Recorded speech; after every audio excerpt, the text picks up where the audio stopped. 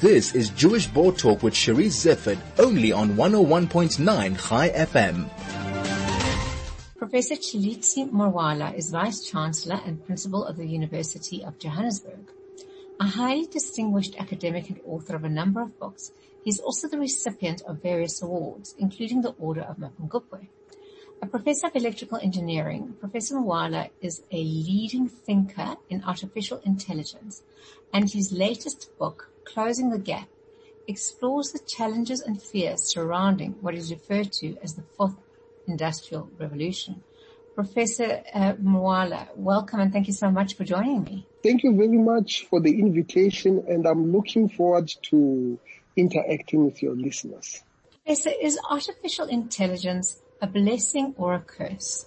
I think it is both. It is a blessing because it is able to do things, important things that human beings do much better than human beings. For example, artificial intelligence is able to diagnose certain diseases better than human beings. It is able to be able to automate certain processes that are dangerous. For example, if you have a building that is burning, perhaps you should send a robot there than send a human being, But there is also a curse about it, and that arises as a result of it being misused. For example, we know about what is called the generative adversarial neural networks, which are able to fake people and have been used in political campaigns to discredit other people. We know about the ethical issues surrounding artificial intelligence. The fact that if it is not used properly, it can be able to discriminate people. We know about face recognition algorithms that are discriminating against minorities in terms of databases that are used for creating such artificial intelligence. But if I were to aggregate the bad against the good, I would say artificial intelligence is definitely good. So overall, it can help us in many, many ways, Professor. You look in your book at the Industrial Revolution and now the artificial intelligence revolution. Are there similarities between the two? Absolutely. I mean, if we look at the industrial age was really about automation. Even 300 years ago, the steam engine was meant to introduce steam power to replace human and horsepower in production. So it has always been about doing things that normally used to be done by human beings at that stage, even horses. Then it was moved to this is what industrialization is all about. Now, if we come to the fourth industrial revolution, we are making machines intelligent. So because we are making machines intelligent, we are able to do things that we normally never thought machines can be able to do. For example, now you can be able to instruct a machine in your own voice to do certain tasks. The more this technology develops, the more we are going to see human, like even exceeding human capabilities. So what is happening now? We are rapidly making machines intelligent, deploying this intelligence in production and other sectors that are important for use. You talk in your book about artificial intelligence from an African perspective.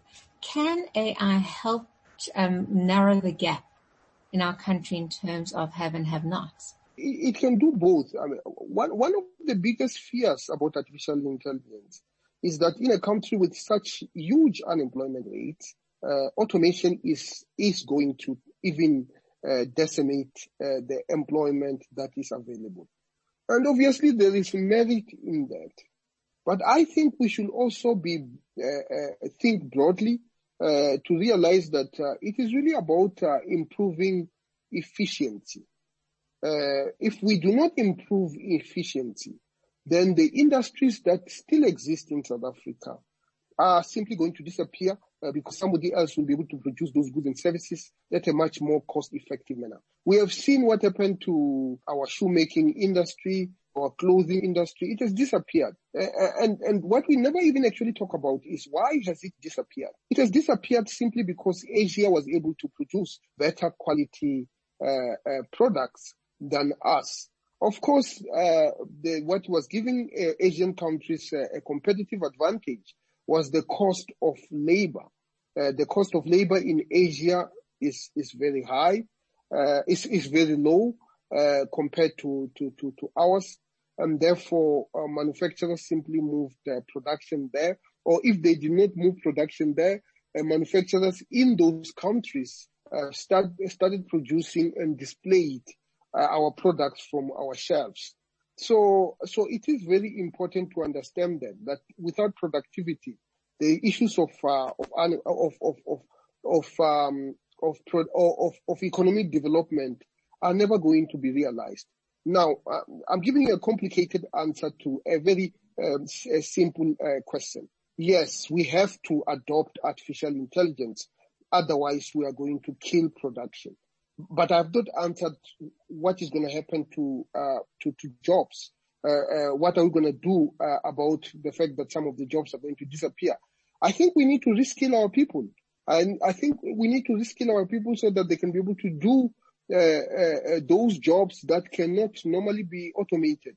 We know that jobs in the care industry cannot be automated. And even in the health industry, there are certain jobs that you simply cannot automate. Even though AI is able to diagnose diseases better than human beings, you still need that warmth of a doctor to be able to inform you about how to handle a disease, for example. So we need to really look at the job balance sheet and see where we can be able to retrain our people so that they can remain relevant. I've always been of the view that South Africa needs a lot more things like social workers and psychologists, because I think we have a country that's quite suffering, that has a lot of pain. So, and that's the kind of thing that I think artificial intelligence cannot replace, is that empathy that you spoke about. Professor, you talk also a little bit about disadvantages like fake news, being fed information that reinforces your own views and resulting in us all living in a way in our own little bubbles. And I wonder if you'd like to comment a little bit more about that. Yeah, absolutely. I mean, we know about fake news. We know about in India, for example, a politician who was put in circumstances that was not favorable for them to be re-elected for a position, and that was not something that that politician actually did. He was digitally put into a circumstance. You see, if we look at the Soviet Union during the time of Joseph Stalin, Joseph Stalin used to edit people out of pictures that he did not like. In fact, people that he had actually killed, they would be edited out of pictures. And that editing process was a complicated thing that required very expensive technology. Of course, it was not advanced, it was expensive. Now we know what the digital editing can be able to do. But now, one thing that you couldn't quite do was to edit videos where I could be able to edit you into a video doing things that you are not doing, or saying things that you are not saying. And this is really where fake news comes in, and that is actually quite dangerous. And we really need to come up with ethical guidelines on the use of AI in that respect. We talked about fake news. There was the second aspect. Living in a bubble. Living in our own bubble. Absolutely. I mean, now this is the interface of psychology and artificial intelligence. In psychology, I think Richard Taylor, even Dan Kahneman, they talk about things like nudging people to act in a particular way without necessarily knowing that they are being nudged. And now when you combine that with artificial intelligence, then you can be able to manipulate people to behave in a certain way. For example, the fact that when you go to social media, because that social media algorithm is studying your likes and your dislikes, and then based on that, it feeds you information that you like. Actually makes you one-dimensional, because after a while you never see information that you don't like, and that can actually be dangerous, especially for those people who are spending all their times in the social media. They become one-dimensional, and this is a directed technology, directed one-dimensionality that emerges. So we have to encourage our citizens to read broadly and read everything and be critical of everything that we have. Professor Marwala, and absolutely, and what we read, and that is why I strongly believe in bookshops, because we go to a bookshop and you're just walking around, you see a book that you will never have ever seen before. But if you are going to buy everything on Amazon will only recommend books that you actually like.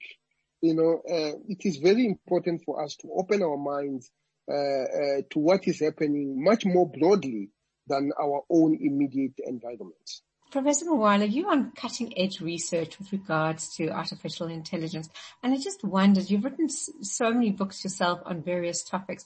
What for you has been the most exciting thing that you've discovered in terms of your field? Well, I mean, a book that I've just finished writing, Rational Machines and Artificial Intelligence, unfortunately is published by Academic Press, which is a global publisher, so you won't necessarily find it here. And there we're talking about the issue of rationality of machines, and how does it differ with the rationality of people. Of course, if you go back to the work of Herbert Simon, you will know that Herbert Simon actually realized that our rationality as human beings is limited. He called that bounded rationality, which means limited rationality. And of course, much more later with Dan Kahneman, he even went further and say it's not just limited; it is actually impaired. We are actually not rational beings at all. And now I was asking myself the question that yes, that is all good. How about for machines? Do machines really display bounded rationality the same way as human beings? And it turns out that machines are definitely much more rational than human beings. I also investigated the issue of the subjectivity of rationality. That rationality, even for machines, is actually subjective. And the reason why it is subjective is because machines actually optimize, and mathematically optimization is not a perfect science. When you optimize, sometimes you do not even know whether you have identified an optimal solution. Mathematicians use bombastic terms such as convex problems. So we found out that yes, even though machines are more rational than human beings, the subjectivity of rationality actually does not go away. Professor, it is absolutely fascinating. Our machines are subjective. I knew the part about the irrationality of people that I've had enough experience of, but machine subjective is absolutely fascinating. Thank you so much for joining me, and perhaps when your new book is out and readily available, we can talk a little bit more about this topic. Absolutely, absolutely. No, and thank you very much, and I am looking forward to actually meeting you in person. That would be amazing. Thank you very much. Thank you.